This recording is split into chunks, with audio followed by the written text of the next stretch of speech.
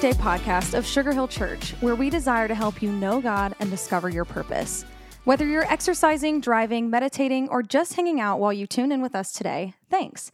We hope these next 5 minutes help you feel encouraged and inspired for your day. Well, hey friends, welcome to another edition of the Weekday podcast. We're always glad you're here. Our hope is that these couple of minutes would offer encouragement for your day. And today, I want to share with you a devotional I read recently that talked about thumps. And I'll tell you what that means in a minute, but thumps. Here's what Hebrews 12, verses 5 and 6 says. It says, "My child, don't think the discipline of the Lord is worth nothing. The Lord disciplines those he loves, and he punishes everyone he accepts as his child." Now, here's how the entry went. It said, when a potter bakes a pot, he checks to see if it's solid by pulling it out of the oven and thumping it. If it, quote unquote, sings, it's ready. And if it thuds, it's placed back in the oven.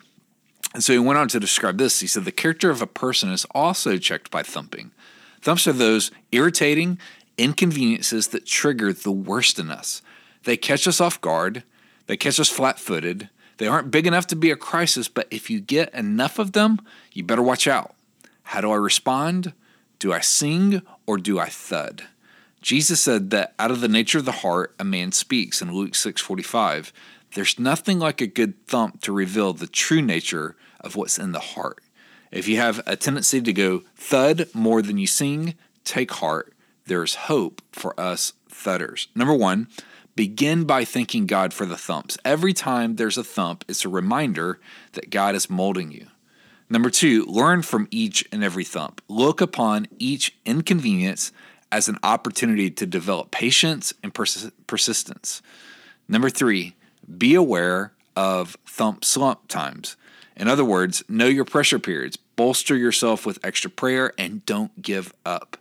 And so here's the reminder today.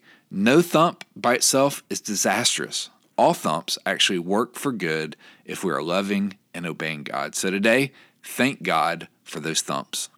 Thanks so much for joining us today for the Weekday podcast. Our prayer is that the encouragement you just heard would help you live more like Jesus today. We would love to see you at Sugar Hill Church for one of our gatherings each Sunday at 9:30 and 11, and we're always streaming live at live.sugarhill.church. Thanks again for joining us today. As always, if today's message encouraged you, share it with friends and family by tapping the share button. Have an awesome day.